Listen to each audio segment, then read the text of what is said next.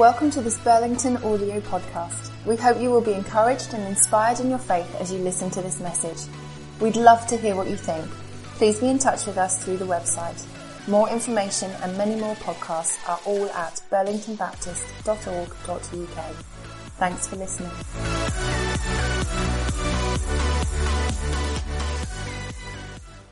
Thank you. Liam just said to me, enjoy. So I'm going to do that. Is that okay? Good morning. Well, I've got a bit more of a Welsh twinge this morning because I've spent the last couple of days down in Bridgency. And when I go down there and I speak to my mother, this is what happens.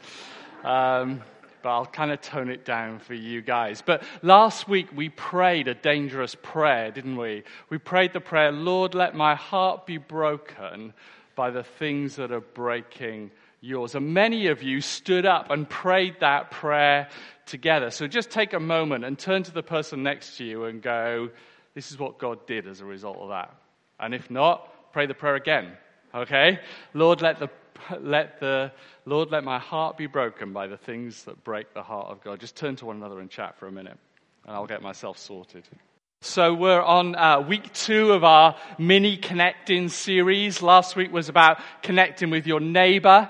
This week we're thinking about connecting with the church. And next week we're going to be thinking about connecting with God. And next week, come if you've ever struggled in connecting with God. I mean, I don't mean believing in Jesus. I mean connecting with God and having a personal relationship with Jesus. Then we're going to talk next week about shame and how that impacts our relationship with God. And that's going to be a great time together. So come next week. But we're thinking about the Church of Jesus Christ this morning. Jesus' bride. Now, I want you to put your thinking caps on for a minute, and I want you to think how many people, and don't shout out any answers, okay? No answers, okay? We'll give you the answers later, but no answers right now. How many people, how many Christians do you think are persecuted around the world right now, okay? Now, by persecution, I mean that either the state regulates their church so they don't have freedom of worship, or some of the believers are in prison, or they don't have an opportunity to share their faith. Just have a think about what that number is and turn to the person next to you and share that number. Is it 1 million, do you think? Is it 10 million? Is it 100 million? It's not more than 7 billion because there's only 7 billion people on the planet, okay? So how many people do you think are persecuted for their faith right now? Go. Okay, now you've answered that one, okay. How many Christians got killed last year, got martyred, killed last year for their faith? Have a think about that number. How many Christians got killed last year, just last year alone, for their faith? Have a think, turn to one another and say the answer. And finally, how many Christians do you think are in prison right now for their faith? Have a go. Have a think. Are you using your brains? I'm ashamed to say that actually before preparing for this, I didn't know the answers to those questions. And I'm not going to tell you the answers to those questions until a bit later, so you'll have to keep listening. But these are our family. These are our brothers and our sisters around the world. And for a huge number of people, having the freedom to come into a building like this and to sing the songs that we've already sung and to worship God and to share their faith is not a reality. Are we feeling their pain? But it's hard, isn't it? Maybe like me, you look at the Middle East and you see Christians who've had to flee from Iraq and from Syria, who've had to flee from their lives. We saw the stories in the news about Christians having to flee from Mosul and having to flee from Nineveh and flee into northern Iraq over the last couple of years. People fleeing for their lives because they own the name of Jesus Christ. And sometimes we ask ourselves, don't we, is God in control? I had the opportunity of going and seeing some of them and meeting with them just last year, and this is a little video that we made. We're here in Bartella, just 20 kilometres away from Mosul. This village used to house 5,000 Christians until it was completely decimated by ISIS in August 2014. Now it's a ghost town. The streets are empty, the shops have been bombed, the houses have collapsed, and nobody lives here. This church, St. George's Church, has also been ransacked. It's burnt, black, completely empty and ruined. We've come here with Father Benham today and with 4 of the sisters who belong to this church. For some of them it's the first time that they've come back. We've watched them cry, console with one another and also pray and worship. It's been very moving. ISIS is burned the church. I'm very sad what happened to my church. Would you come alongside them and us and pray with us for people who are starting to rebuild their lives here in Bartella and around Mosul? We need your help and your support. Thank you for everything you do. May God bless you. Or maybe you just look at the events closer to home. You look at the arena bombing in Manchester, or you look at the events in Barcelona or Nice, or the events over recent months in London, and you ask yourself this question: is God in control? Or maybe you've never believed that God is in control anyway and question whether he cares about this world that he's made. Or maybe, like many people, you're confused and fearful and anxious. How can we better understand what's going on in our world? How can we better stand with those who are facing persecution even today? Those are the questions we're going to ask as we look at this amazing passage in Acts and chapter 12 this morning. Just some context. First of all, the church had been growing. It had been growing like topsy. The Lord's hand was with them, and a great number of people believed and turned to the Lord in Acts 11 and 21. Peter had just been responsible for taking the gospel to the Gentiles. What had been narrowed down in Jesus to a faith for the Israelites and then for the Jews had become broadened out, and Gentiles were coming to faith in Christ, and there were Gentile churches started and beginning to be planted. Paul and Barnabas were about to start off out on their first missionary journey that would be responsible for spreading the gospel to the whole of the world. But there was persecution as well. And persecution was increasing. Stephen had become the first martyr just a few chapters earlier, and the Jewish church had been scattered to the four winds, and they were afraid to meet in Jerusalem itself. And here was King Herod. Now, this is not the King Herod who was there when Jesus was born. This is King Herod's grandson, Herod Agrippa, who seems even more evil and horrible than the original King Herod. And he was set about killing Christians to appease the Jews. There were 2 million Jews who'd just come to Jerusalem for the Passover. The city was buzzing, it was alive, it was politically charged, it was expectant. 2 million Jews there celebrating the feast of the Passover and unleavened bread that would go on for 4 whole days. And in the midst of that, Herod beheads James. This was James, brother of John, sons of Zebedee. You remember them? Called as the first disciples, fishermen, called away from their boats to follow Jesus. So James becomes the first disciple who's martyred, beheaded, head cut off with a sword by King Herod and his crew. This was Peter's friend. If you read in Matthew 5, you read of James and John being called first, and then Simon and Andrew. Simon who became Peter. These were buddies, friends, disciples together, almost family, who'd been on a journey, walking with Jesus, loving one another, caring for one another, preaching the gospel, and now one of Peter's best friends is killed, is murdered right in their midst. I wonder how you think Peter felt, and I wonder how you think the church was feeling in Jerusalem. You know, Jesus had warned them, hadn't he, that if the world hates you, keep in mind that it hated me first. A servant is not greater than his master. If they persecuted me, they will persecute you also. And those words of Jesus were probably ringing in their ears, but now it was up close and personal and right in their face. James, one of Peter's best friends, murdered in front of them, killed, executed. You could forgive Peter for feeling confused, pained, worried, and anxious. And then Peter himself gets arrested, gets thrown into prison. The only reason he wasn't executed straight away was the Jews didn't allow for people to be brought on trial during the festival of Passover and unleavened bread. So King Herod had to wait for 4 days with Peter thrown into prison before he could bring Peter to trial. And how does the church respond? With 24/7 prayer.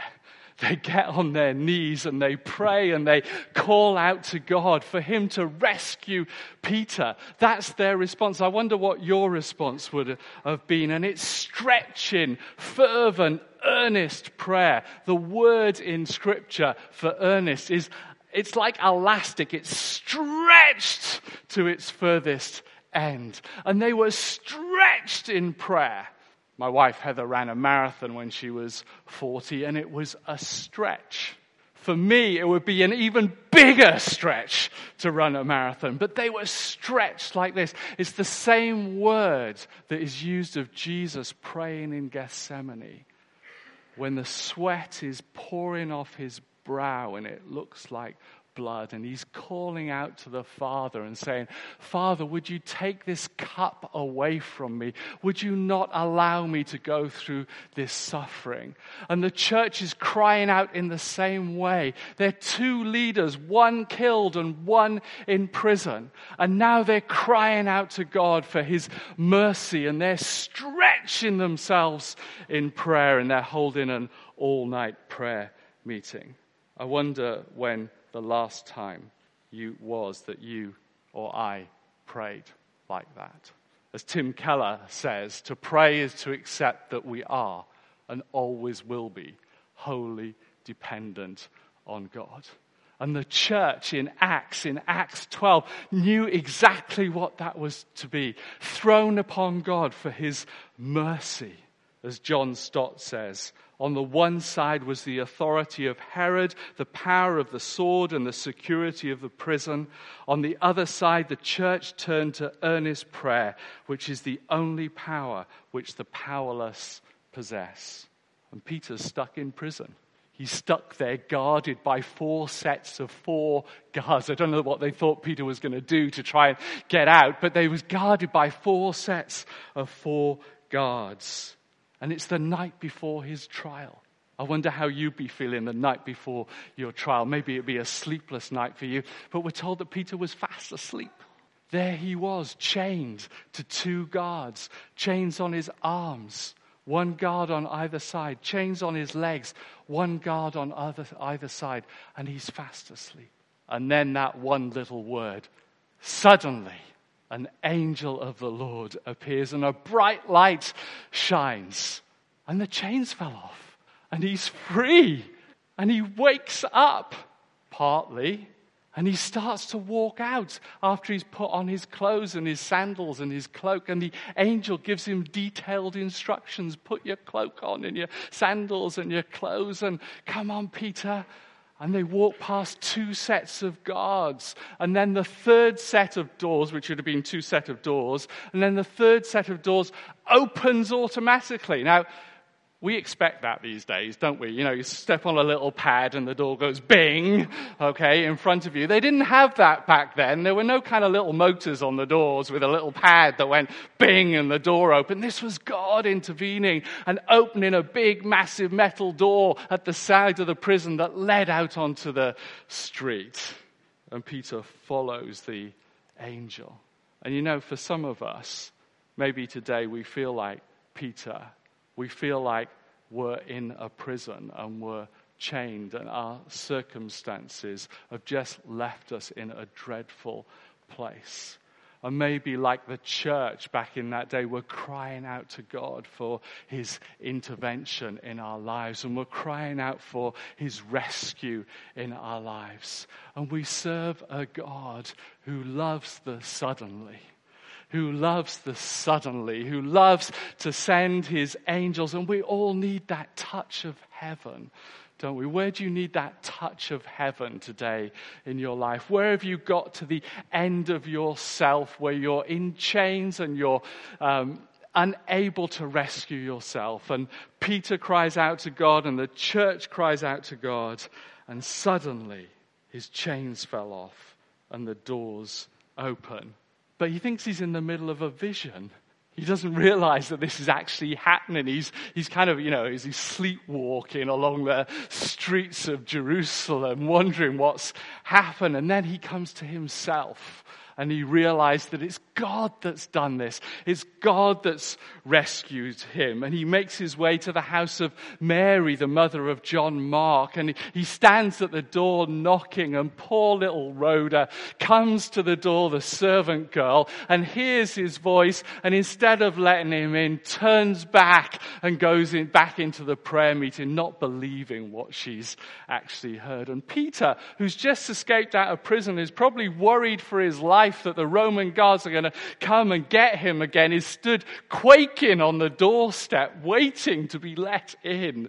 And Rhoda runs back in and tells him, I've seen Peter. Oh, you must have seen an angel. I can't believe that their prayers have been answered. Rhoda's so overjoyed that she doesn't even let him in. And the church thinks it's Peter's angels, not Peter. But notice that Peter gives God all of the glory.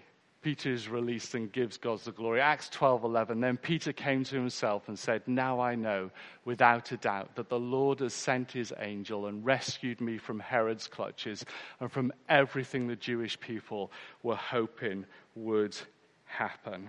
And then Peter leaves them and goes to another place.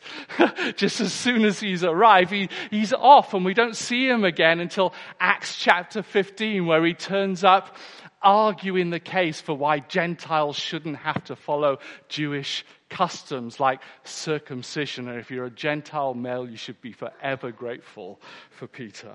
And then we read that back in Jerusalem, there's no small commotion. I wonder what was happening. Oh my goodness. When the guards woke up and found that Peter had gone, and they were there with the chains around their wrists and their legs, but he's gone and the doors are open, there was no small commotion. Did you let him out? What happened? Did you see a bright light? What happened? And he's gone and he's evaporated. And then because of Roman law, Herod finds out that these guards, 16 of them, have let one man go, and they're executed. And we could easily stop there, and many preachers and commentators do, but it's really important to go on to the end of the chapter and see what happens with Herod.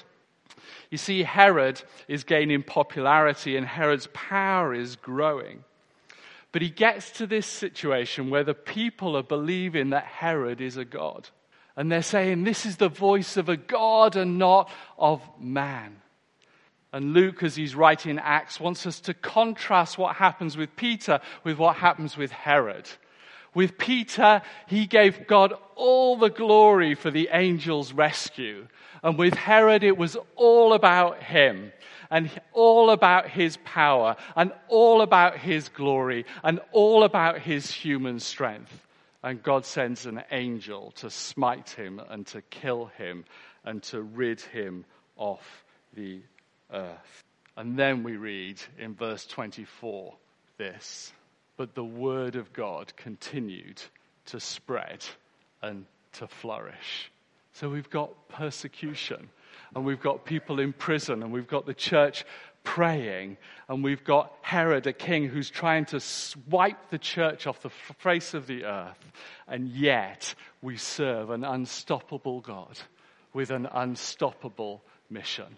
an unstoppable God with an unstoppable mission. You see, despite opposition, the word of God is spreading and growing. And Paul and Barnabas are about to go on their first missionary journey and take the gospel to the ends of the earth. We serve an unstoppable God with an unstoppable mission. You know, if you've been thinking about how many persecuted Christians there are, I'm going to put you out of your misery right now. There are 212 million persecuted Christians right now in 2017, right around the world. 212 million persecuted Christian. That's according to Open Doors and the survey that they've done. And 7,000 Christians were killed for their faith in 2016 alone. 7,000 of our brothers and sisters killed for their faith in 2016 alone. But right around the world, the church is growing. The church is growing and the gospel is spreading. I read this article from The Economist, April the 9th, 2016. Listen to it with me. For the past couple of years, China's tens of millions of Christians. Just listen to that a minute. Now remember, the communist regime, when they came into China, kicked all the missionaries out. Yeah? They kicked them out to close down the church. For the past couple of years, China's tens of millions of Christians, most of whom are Protestants, have been watching events in the coastal province of Zhejiang with anxiety. The authorities there have been waging a relentless campaign to remove the large crosses that adorn the roofs of many churches. Hundreds have been taken down to the horror of their congregations. In January, this took a turn for the worse with the arrest of Gu Yesu, the outspoken pastor of the country's largest church, a colossal edifice in the provincial capital, Hangzhou, that seats 5,000 people, about 50% more than St. Paul's Cathedral in London. Many feared that the detention of Mr. Gu, who had been criticizing the removal of crosses, might signal the start of a fiercer nationwide crackdown. To their relief, Mr. Gu was released a few days ago. I wonder if he had an angel arrive and doors open for him. It was also a surprise. Only in February, the pastor of another state-approved church in Zhejiang had been jailed for 14 years and his wife for 12 years after they protested against the removal of crosses. Mr. Gu may owe his freedom to his church's high profile, or to God, in such a large and important city, rather than to any change in heart of Zhejiang's authorities. Christians in the province, which has a high concentration of them, are not yet rejoicing. But in the meantime, house churches continue to grow, continues the article. In Beijing, one of the most prominent of them, called Zion Church, is so big that the house church label seems widely inappropriate. When it was founded in 2007, the congregation met in a small office in a commercial building. Since 2013, it's been using an entire floor of it. Some 1,500 people attend services each weekend. Hundreds of others are members of 5 associated churches scattered across the city. The main venue has a large auditorium with rows of plush blue chairs, why that's in there, I don't know, children's play areas and numerous meeting rooms of various sizes. It even has a coffee shop and a gift store. I'm not sure that's a good idea either.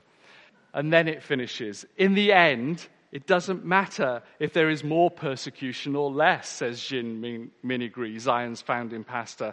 When times are good, there are more followers. And when times are bad, there are different opportunities for the church. And the fellowship grows as well. We serve an unstoppable God on an unstoppable mission, who's working out his purpose, that every knee should bow at the name of Jesus, that every person on this planet should have the opportunity to hear the good news of Jesus Christ, and then the end will come and Jesus will return. And God is working out his sovereign purpose. Despite what we see, the church is growing and God's fingerprints are all over this world, building his church, bringing about his purposes. I want to tell you about Alex. Alex is a really good friend of mine. He grew up in Rwanda. Aged 5, his mum and his dad, his grandma and his grandpas, and his uncle and aunties all got killed as part of the genocide. He was left age 5, abandoned and orphaned, and put into an orphanage. Age 6, he received a shoebox from Operation Christmas Child. And that was the first time that he remembers ever being loved and cared for in his life. Age 7, he went to Nairobi and joined the African Children's Choir and toured with them for several years, singing about God's love and learning about God's love.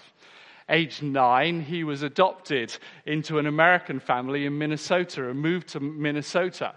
He learned there that the family did shoeboxes and sent them back to Rwanda, so he started packing them himself and sending those shoeboxes back to Rwanda. And then one day, Operation Christmas Child asked him if he would like to go back and deliver those shoeboxes himself. So he went back to Rwanda and delivered shoeboxes into the orphanage where he'd grown up. Only God can do this kind of stuff. And then a couple of years later, he was invited to go back.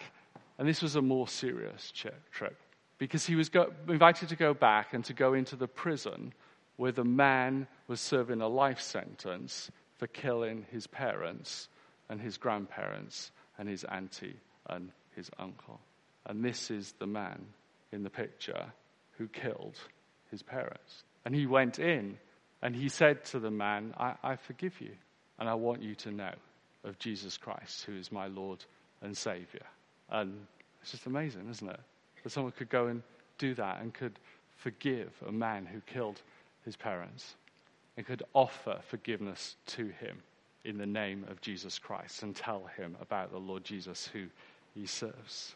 And the good news is that we serve a loving God and a Savior, Jesus Christ, who chose not to just talk about our suffering, but to enter into our suffering.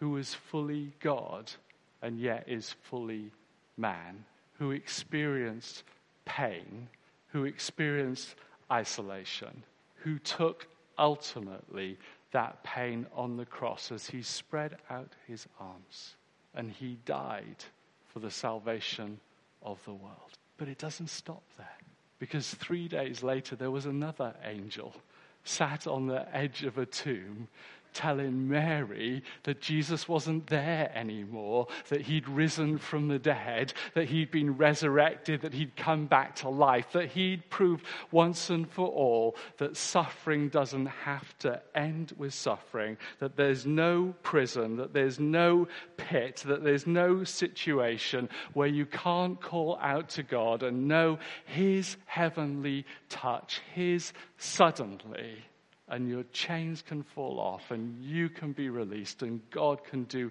his work of rescue and transformation in our lives. We serve an unstoppable God on an unstoppable mission. And Jesus' invitation to us is, will you play your part? Will you stand today alongside Jesus with his children who are suffering because they own his name? I've had the privilege just over the last few months to get to know a guy called Edward. Edward, when he was 21, was studying medicine in Cardiff University. All the best people go to Cardiff University. He was studying medicine in Cardiff University. And he went on a mission trip to India. And he arrived in India, and he's a passionate Christian who wants to see the gospel go to the ends of the earth. And he met some church planters in India, and he said to them, how many villages in India can you not go into and plant churches because there's opposition? And the church planters there said, 500,000, 500,000. There's 500,000 villages in India where you can't go and plant a church because of opposition. So Edward said to them, what's stopping you going and planting those churches then? And they said, well, the problem is, Edward, we work 70 hours a week to put food on our table. And we're passionate about planting churches, but we're just trying to survive. And he said, well, how much a month does it cost to put food on your table? And he said, £50. He said, so you're telling me if I get someone to give you £50 a month, you can go and plant a church? And they went, yeah. So he came back and started, age 23, an organization called 500,000 Churches. You can find it on 500,000churches.com, to mobilize church planters in India to plant 500,000 churches in India over the next decade. Isn't that amazing? Okay. So far, he's planted 5,000 churches since age 23, and he's age 26. Okay. He's planted 5,000 churches in India. That's what happens when we say yes to God and we agree to come alongside him in his unstoppable mission, because we serve an unstoppable God who's on an unstoppable mission. But how can we respond? How can we respond today? Well, firstly, we can decide that we want to stand alongside our persecuted brothers and sisters. And in a little moment, you'll get an opportunity to come up and sign a petition, which is on these tables on your left and on your right. It's a petition to the UN and to the UK government that's being run by Open Doors, where they're trying to see 1 million signatures, and they've got nearly 500,000 so far, 1 million signatures delivered to the UN and to the UK government by December this year, that will call on those governments to protect the rights of Christians who've had to flee their country in Iraq and Syria, to go back and to restart and to rebuild again. And they need our support, and they need our encouragement. So would you do that as we sing a song in a few moments? You'll have an opportunity to do that. Who's got a mobile phone with them today? Oh, you get it out? Actually, can you pass mine, Dave? Is that all right? Get your mobile phone out. This is really simple. Okay, it's a really simple way of responding to support the persecuted church. Do you know how to set an alarm? Okay. If God's calling you to do it, will you set an alarm for every day this week at whatever time you choose it to do, and agree that you will stop and pray for the 212 million persecuted Christians around the world? Would you pray some elastic prayers, some stretching prayers that get the sweat going on your brow, to pray for our brothers and sisters around the world? It's really easy to do. If you don't know how to do it, then someone will help you, I'm sure. Don't ask me. Thirdly, Open Doors produce the World Watch List every year. It's a list of the top 100 countries where Christians are persecuted around the world. India's number 15, by the way, if you're wondering about that and Edward's story. That World Watch List is available. I'd like you to go online and get a copy of that and write to your MP and tell them about it and send the World Watch List to your MP. That's another thing you can do to respond. Or maybe you need to read a bit more. There's some great books out there. God's Smuggler, the story of Brother Andrew. Go and get yourself a copy. It's one of the best sellers in the world. If you haven't read it, go and read it. Or Baroness Cox's book, If Only the Stones Would Cry Out. We can go and watch those. This is the story of Noah. When we sign the petition, we'll be supporting Christians like Noah. Would you just watch that for a moment?